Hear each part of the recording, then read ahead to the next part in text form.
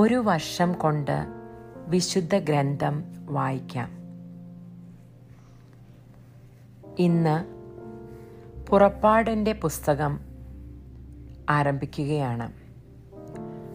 പുറപ്പാടിൻ്റെ പുസ്തകത്തിലെ ആമുഖവും 1-2 അധ്യായങ്ങളും റോമാക്കാർക്ക് എഴുതിയ ലേഖനത്തിൻ്റെ 8-ാം അധ്യായവുമാണ് വായിക്കുന്നത്. പഴയ നിയമം. പുറപ്പാടിൻ്റെ പുസ്തകം. ആമുഖം. ഈജിപ്തിലെ അടിമത്തത്തിൽ നിന്ന് വിമോചിതരായി കാനാൻ ദേശം ലക്ഷ്യമാക്കി പുറപ്പെട്ട ഇസ്രായേൽ ജനത്തിൻ്റെ ചരിത്രമാണ് പുറപ്പാടെന്ന പദം സൂചിപ്പിക്കുന്നത്. ദൈവം ഇസ്രായേൽ ജനത്തിൻ്റെ ചരിത്രത്തിലേക്ക് ഇറങ്ങി വന്നു. അവരെ അടിമത്തത്തിൽ നിന്ന് മോചിപ്പിച്ച് അവരുമായി ഉടമ്പടി ചെയ്തു. അവരുടെ മധ്യേ കൂടാരത്തിൽ വസിച്ചു. പുറപ്പാടിൻ്റെ പുസ്തകം 3 വിഭജിക്കാവുന്നതാണ്. 1-ാം ഭാഗം ഈജിപ്തിൽ നിന്നുള്ള വിമോചനത്തെക്കുറിച്ചും 2-ാം ഭാഗം സീനായ് ഉടമ്പടിയെക്കുറിച്ചും 3-ാം ഭാഗം കൂടാരത്തെക്കുറിച്ചും വാഗ്ദാന പേടകത്തെക്കുറിച്ചുമാണ് സംസാരിക്കുന്നത്.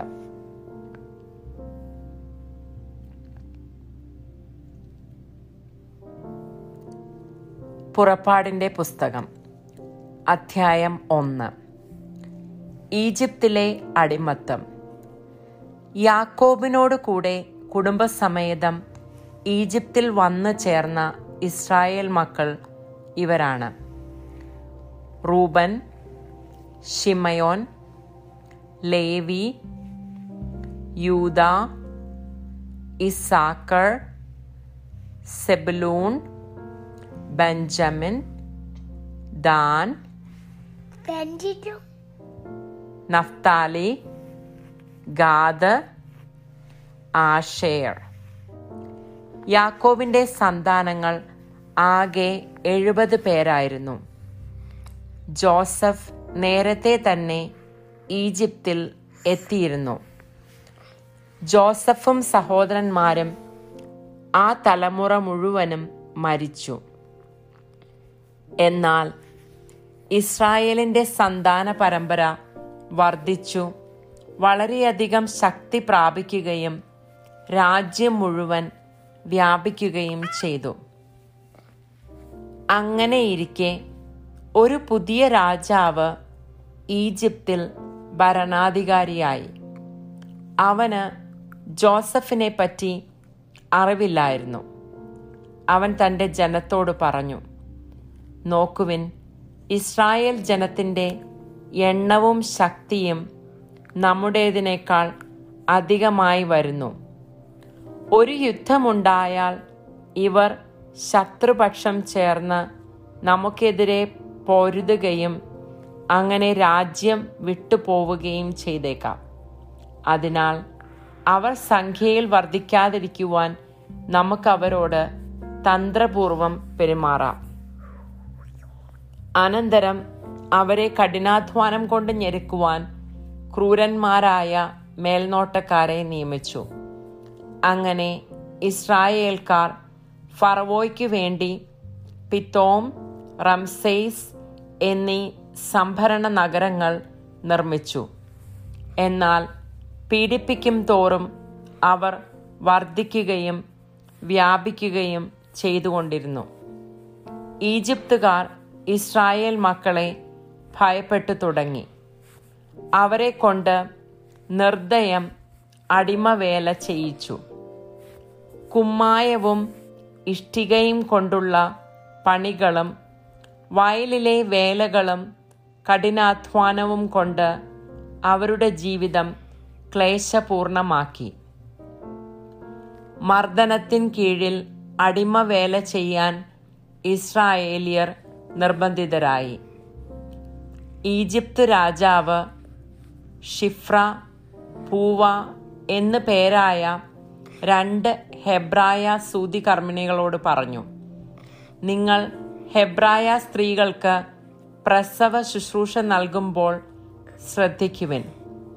പിറക്കുന്നത് ആൺകുട്ടിയെങ്കിൽ അവനെ വധിക്കണം, പെൺകുട്ടിയെങ്കിൽ ജീവിച്ചു കൊള്ളട്ടെ. എന്നാൽ ആ സൂതികർമ്മിണികൾ ദൈവഭയമുള്ളവരായിരുന്നതിനാൽ രാജാവ് പറഞ്ഞതുപോലെ ചെയ്തില്ല. അവർ ആൺകുട്ടികളെ ജീവിക്കാൻ അനുവദിച്ചു. ആകയാൽ രാജാവ് സൂതികർമ്മിണികളെ വിളിച്ചു ചോദിച്ചു, നിങ്ങൾ എന്തുകൊണ്ട് ഇങ്ങനെ ചെയ്തു? ആൺകുട്ടികളെ കൊല്ലാതെ വിട്ടത് എന്തുകൊണ്ട്? സൂതികർമ്മിണികൾ ഫറവോയോട് പറഞ്ഞു, ഹെബ്രായ സ്ത്രീകൾ ഈജിപ്തുകാരികളെ പോലെയല്ല.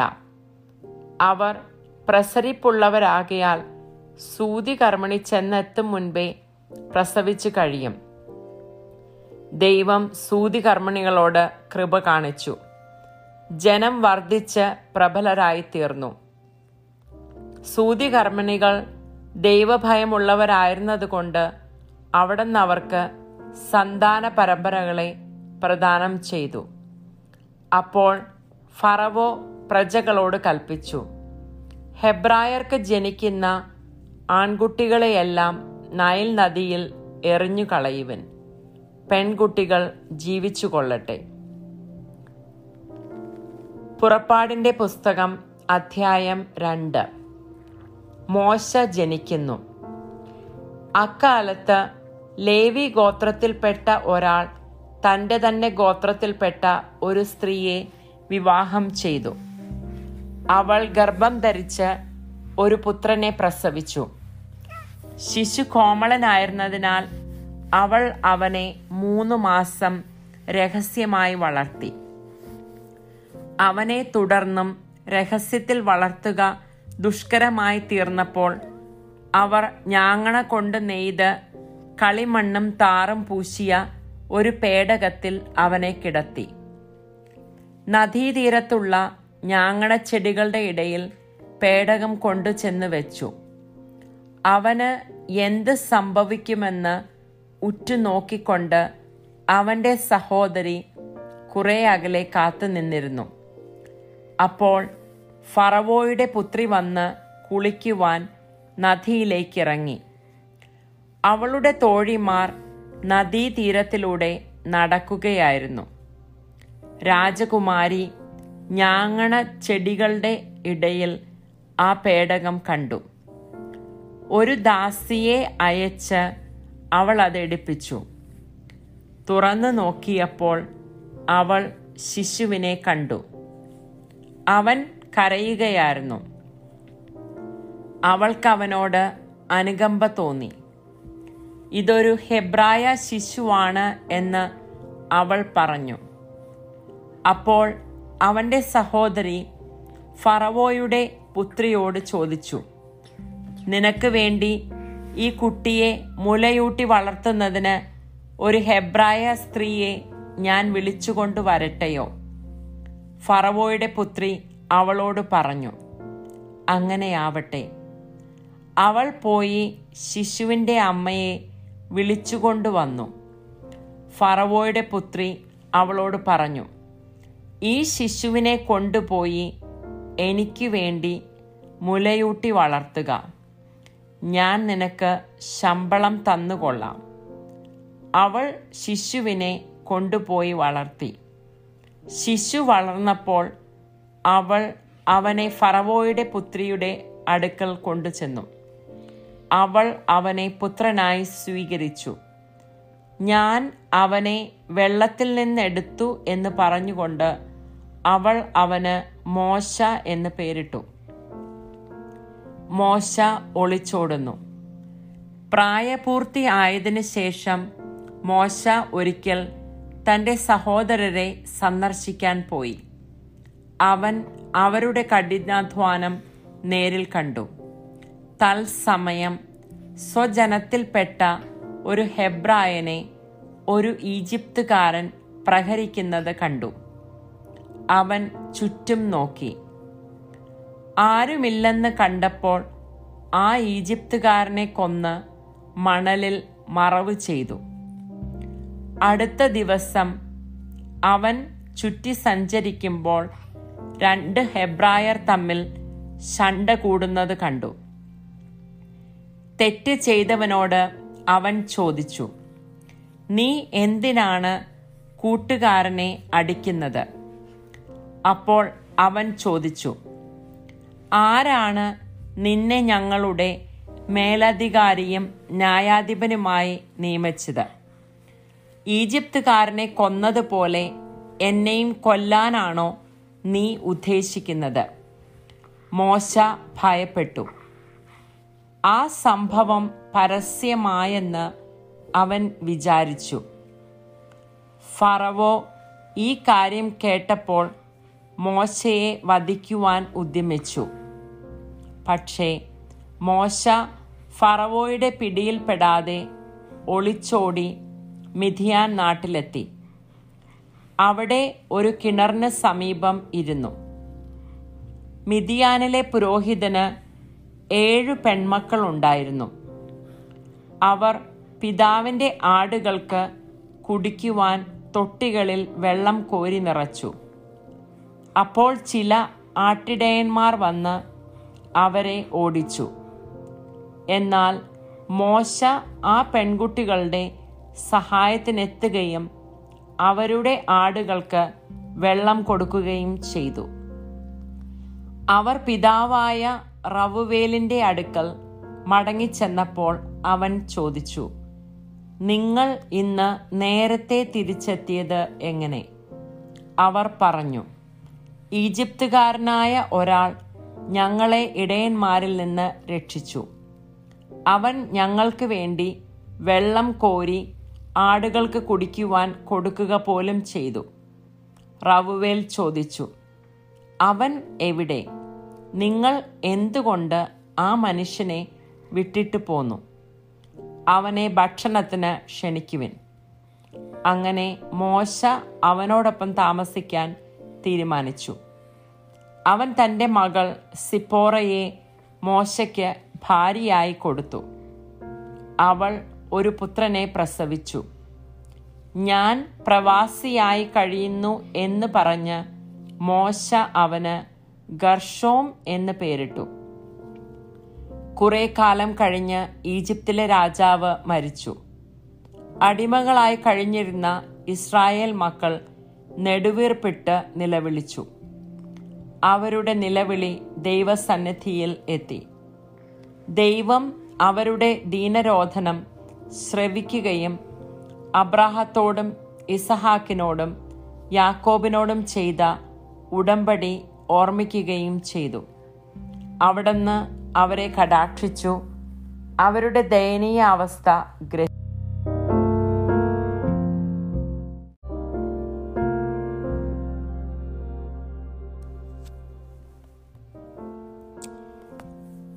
പുതിയ നിയമത്തിൽ നിന്നുള്ള വായന. റോമാക്കാർക്ക് എഴുതിയ ലേഖനം, അധ്യായം 8. ആത്മാവിലുള്ള ജീവിതം. ആകയാൽ ഇപ്പോൾ യേശുക്രിസ്തുവിനോട് ഐക്യപ്പെട്ടിരിക്കുന്നവർക്ക് ശിക്ഷാവിധിയില്ല. എന്തെന്നാൽ യേശുക്രിസ്തുവിലുള്ള ജീവാത്മാവിൻ്റെ നിയമം നിന്നെ പാപത്തിൻ്റെയും മരണത്തിൻ്റെയും നിയമത്തിൽ നിന്ന് സ്വതന്ത്രനാക്കിയിരിക്കുന്നു. ശരീരത്താൽ ബലഹീനമാക്കപ്പെട്ട നിയമത്തിന് അസാധ്യമായത് ദൈവം ചെയ്തു. അവിടുന്ന് തൻ്റെ പുത്രനെ പാപപരിഹാരത്തിന് വേണ്ടി പാപകരമായ ശരീരത്തിൻ്റെ സാദൃശ്യത്തിൽ അയച്ചുകൊണ്ട് പാപത്തിന് ശരീരത്തിൽ ശിക്ഷ വിധിച്ചു. ഇത് ശരീരത്തിൻ്റെ പ്രവണതകൾക്കനുസരിച്ച് ജീവിക്കാതെ ആത്മാവിൻ്റെ പ്രചോദനമനുസരിച്ച് ജീവിക്കുന്ന നമ്മിൽ നിയമത്തിൻ്റെ അനുശാസനം സഫലമാകുന്നതിന് വേണ്ടിയാണ്. എന്തെന്നാൽ ജഡികമായി ജീവിക്കുന്നവർ ജഡിക കാര്യങ്ങളിൽ മനസ്സ് വയ്ക്കുന്നു. ആത്മീയമായി ജീവിക്കുന്നവരാകട്ടെ ആത്മീയ കാര്യങ്ങളിൽ മനസ്സ് വയ്ക്കുന്നു. ജഡിക അഭിലാഷങ്ങൾ മരണത്തിലേക്ക് നയിക്കുന്നു. ആത്മീയ അഭിലാഷങ്ങൾ ജീവനിലേക്കും സമാധാനത്തിലേക്കും. ജഡിക താൽപ്പര്യങ്ങളിൽ മുഴുകിയിരിക്കുന്ന മനസ്സ് ദൈവത്തിൻ്റെ ശത്രുവാണ്. അത് ദൈവത്തിൻ്റെ നിയമത്തിന് കീഴ്പ്പെടുന്നില്ല. കീഴ്പ്പെടാൻ അതിന് സാധിക്കുകയുമില്ല. ജഡിക പ്രവണതകൾ അനുസരിച്ച് ജീവിക്കുന്നവർക്ക് ദൈവത്തെ പ്രസാദിപ്പിക്കുക സാധ്യമല്ല. ദൈവത്തിൻ്റെ ആത്മാവ് യഥാർത്ഥമായി നിങ്ങളിൽ വസിക്കുന്നെങ്കിൽ നിങ്ങൾ ജഡികരല്ല, ആത്മീയരാണ്. ക്രിസ്തുവിൻ്റെ ആത്മാവില്ലാത്തവൻ ക്രിസ്തുവിനുള്ളവനല്ല. എന്നാൽ നിങ്ങളുടെ ശരീരം പാപം നിമിത്തം മൃതമാണെങ്കിലും ക്രിസ്തു നിങ്ങളിലുണ്ടെങ്കിൽ നിങ്ങളുടെ ആത്മാവ് നീതി നിമിത്തം ജീവനുള്ളതായിരിക്കും. യേശുവിനെ മരിച്ചവരിൽ നിന്ന് ഉയർപ്പിച്ചവൻ്റെ ആത്മാവ് നിങ്ങളിൽ വസിക്കുന്നുണ്ടെങ്കിൽ യേശു ക്രിസ്തുവിനെ ഉയർപ്പിച്ചവൻ നിങ്ങളുടെ മർത്യ ശരീരങ്ങൾക്കും നിങ്ങളിൽ വസിക്കുന്നവൻ്റെ ആത്മാവിനാൽ ജീവൻ പ്രദാനം ചെയ്യും. ആകയാൽ സഹോദരരെ, ജഡിക പ്രവണതകൾക്കനുസരിച്ച് ജീവിക്കുവാൻ നാം ജഡത്തിന് കടപ്പെട്ടവരല്ല. ജഡികരായി ജീവിക്കുന്നെങ്കിൽ നിങ്ങൾ തീർച്ചയായും മരിക്കും. എന്നാൽ ശരീരത്തിൻ്റെ പ്രവണതകളെ ആത്മാവിനാൽ നിഹനിക്കുന്നുവെങ്കിൽ നിങ്ങൾ ജീവിക്കും. ദൈവാത്മാവിനാൽ നയിക്കപ്പെടുന്നവരെല്ലാം ദൈവത്തിൻ്റെ പുത്രന്മാരാണ്. നിങ്ങളെ വീണ്ടും ഭയത്തിലേക്ക് നയിക്കുന്ന അടിമത്തത്തിൻ്റെ ആത്മാവിനെ അല്ല, മറിച്ച് പുത്രസ്വീകാര്യത്തിൻ്റെ ആത്മാവിനെയാണ് നിങ്ങൾ കൈക്കൊണ്ടിരിക്കുന്നത്. ഈ ആത്മാവ് മൂലമാണ് നാം ആബാ പിതാവേ എന്ന് വിളിക്കുന്നത്. നാം ദൈവത്തിൻ്റെ മക്കളാണെന്ന് ഈ ആത്മാവ് നമ്മുടെ ആത്മാവിനോട് ചേർന്ന് സാക്ഷ്യം നൽകുന്നു. നാം മക്കളെങ്കിൽ അവകാശികളുമാണ്, ദൈവത്തിൻ്റെ അവകാശികളും ക്രിസ്തുവിൻ്റെ കൂട്ടവകാശികളും. എന്തെന്നാൽ അവനോടൊപ്പം ഒരിക്കൽ മഹത്വപ്പെടേണ്ടതിന് ഇപ്പോൾ അവനോടുകൂടെ നാം പീഡ അനുഭവിക്കുന്നു. വെളിപ്പെടാനിരിക്കുന്ന മഹത്വം. നമുക്ക് വെളിപ്പെടാനിരിക്കുന്ന മഹത്വത്തോട് തുലനം ചെയ്യുമ്പോൾ ഇന്നത്തെ കഷ്ടതകൾ നിസ്സാരമാണെന്ന് ഞാൻ കരുതുന്നു. സൃഷ്ടപ്രപഞ്ചം ദൈവമക്കളുടെ വെളിപ്പെടുത്തലിനെ ആകാംക്ഷയോടെ കാത്തിരിക്കുന്നു. അത് വ്യർത്ഥതയ്ക്ക് അടിമപ്പെട്ടിരിക്കുന്നു. സ്വന്തം ഇഷ്ടത്താലല്ല, പ്രത്യാശ കൊടുത്ത് അതിനെ അധീനമാക്കിയവൻ്റെ അഭീഷ്ടപ്രകാരം. സൃഷ്ടി ജീർണതയുടെ അടിമത്തത്തിൽ നിന്ന് മോചിതമാവുകയും ദൈവമക്കളുടെ സ്വാതന്ത്ര്യം പ്രാപിക്കുകയും ചെയ്യും. സമസ്ത സൃഷ്ടികളും ഒന്നു ചേർന്ന് ഇതുവരെയും ഈറ്റുനോമ്പ് അനുഭവിക്കുകയും നെടുവീർപ്പിടുകയും ചെയ്യുന്നു എന്ന് നമുക്കറിയാം. സൃഷ്ടി മാത്രമല്ല, ആത്മാവിൻ്റെ ആദ്യഫലം ലഭിച്ചിരിക്കുന്ന നാമും നമ്മുടെ ശരീരങ്ങളുടെ വീണ്ടെടുപ്പാകുന്ന പുത്രത്വ ലബ്ധി പ്രതീക്ഷിച്ചുകൊണ്ട് ആന്തരികമായി വിലപിക്കുന്നു. ഈ പ്രത്യാശയിലാണ് നാം രക്ഷ പ്രാപിക്കുന്നത്. കണ്ടു കഴിഞ്ഞാൽ പിന്നെ പ്രത്യാശയല്ല. താൻ കാണുന്നതിനെ ഒരുവൻ എന്തിന് പ്രത്യാശിക്കണം? എന്നാൽ കാണാത്തതിനെയാണ് നാം പ്രത്യാശിക്കുന്നതെങ്കിൽ അതിനുവേണ്ടി നാം സ്ഥിരതയോടെ കാത്തിരിക്കും. നമ്മുടെ ബലഹീനതയിൽ ആത്മാവ് നമ്മെ സഹായിക്കുന്നു. വേണ്ട വിധം പ്രാർത്ഥിക്കേണ്ടതെങ്ങനെയെന്ന് നമുക്കറിഞ്ഞുകൂടാ. എന്നാൽ അവാച്യമായ നെടുവീർപ്പുകളാൽ ആത്മാവ് തന്നെ നമുക്ക് വേണ്ടി മാധ്യസ്ഥം വഹിക്കുന്നു. ഹൃദയങ്ങൾ പരിശോധിക്കുന്നവൻ ആത്മാവിൻ്റെ ഇംഗിതം ഗ്രഹിക്കുന്നു. എന്തെന്നാൽ ആത്മാവ് ദൈവഹിതമനുസരിച്ചാണ് വിശുദ്ധർക്ക് വേണ്ടി മാധ്യസ്ഥം വഹിക്കുന്നത്. ദൈവത്തെ സ്നേഹിക്കുന്നവർക്ക്, അവിടുത്തെ പദ്ധതി അനുസരിച്ച് വിളിക്കപ്പെട്ടവർക്ക് അവിടുന്ന് സകലവും നന്മയ്ക്കായി പരിണമിക്കുന്നുവെന്ന് നമുക്കറിയാമല്ലോ. അവിടുന്ന് മുൻകൂട്ടി അറിഞ്ഞവരെ തൻ്റെ പുത്രൻ്റെ സാദൃശ്യത്തോട് അനുരൂപരാക്കുവാൻ മുൻകൂട്ടി നിശ്ചയിക്കുകയും ചെയ്തു. ഇത് തൻ്റെ പുത്രൻ അനേകം സഹോദരരിൽ ആദ്യജാതനാകുന്നതിന് വേണ്ടിയാണ്. താൻ മുൻകൂട്ടി നിശ്ചയിച്ചവരെ അവിടുന്ന് വിളിച്ചു, വിളിച്ചവരെ നീതീകരിച്ചു, നീതീകരിച്ചവരെ മഹത്വപ്പെടുത്തി. ദൈവസ്നേഹ പാരമ്യം. ഇതിനെക്കുറിച്ച് നാം എന്താണ് പറയേണ്ടത്? ദൈവം നമ്മുടെ പക്ഷത്തെങ്കിൽ ആര് നമുക്ക് എതിര് നിൽക്കും?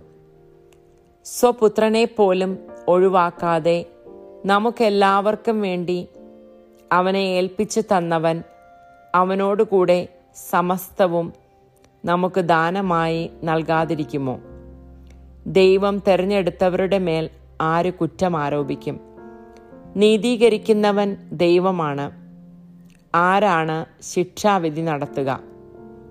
മരിച്ചവനെങ്കിലും ഉത്ഥാനം ചെയ്തവനും ദൈവത്തിൻ്റെ വലതുഭാഗത്തിരുന്ന് നമുക്ക് വേണ്ടി മാധ്യസ്ഥം വഹിക്കുന്നവനുമായ യേശു ക്രിസ്തു തന്നെ.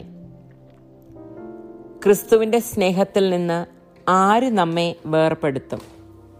ക്ലേശമോ, ദുരിതമോ, പീഡനമോ, പട്ടിണിയോ, നഗ്നതയോ, ആപത്തോ, വാളോ? ഇങ്ങനെ എഴുതപ്പെട്ടിരിക്കുന്നു, നിന്നെ പ്രതി ഞങ്ങൾ ദിവസം മുഴുവൻ വധിക്കപ്പെടുന്നു, കൊലയ്ക്കുള്ള ആടുകളെപ്പോലെ കരുതപ്പെടുകയും ചെയ്യുന്നു. നമ്മെ സ്നേഹിച്ചവൻ മുഖാന്തരം ഇവയിലെല്ലാം നാം പൂർണ്ണ വിജയം വരിക്കുന്നു. എന്തെന്നാൽ മരണത്തിനോ ജീവനോ ദൂതന്മാർക്കോ അധികാരങ്ങൾക്കോ ഇക്കാലത്തുള്ളവയ്ക്കോ വരാനിരിക്കുന്നവയ്ക്കോ ശക്തികൾക്കോ ഉയരത്തിനോ ആഴത്തിനോ മറ്റേതെങ്കിലും സൃഷ്ടിക്കോ നമ്മുടെ കർത്താവായ യേശു ക്രിസ്തുവിലൂടെയുള്ള ദൈവസ്നേഹത്തിൽ നിന്ന് നമ്മെ വേർപെടുത്തുവാൻ കഴിയുകയില്ലെന്ന് എനിക്ക് ഉറപ്പുണ്ട്.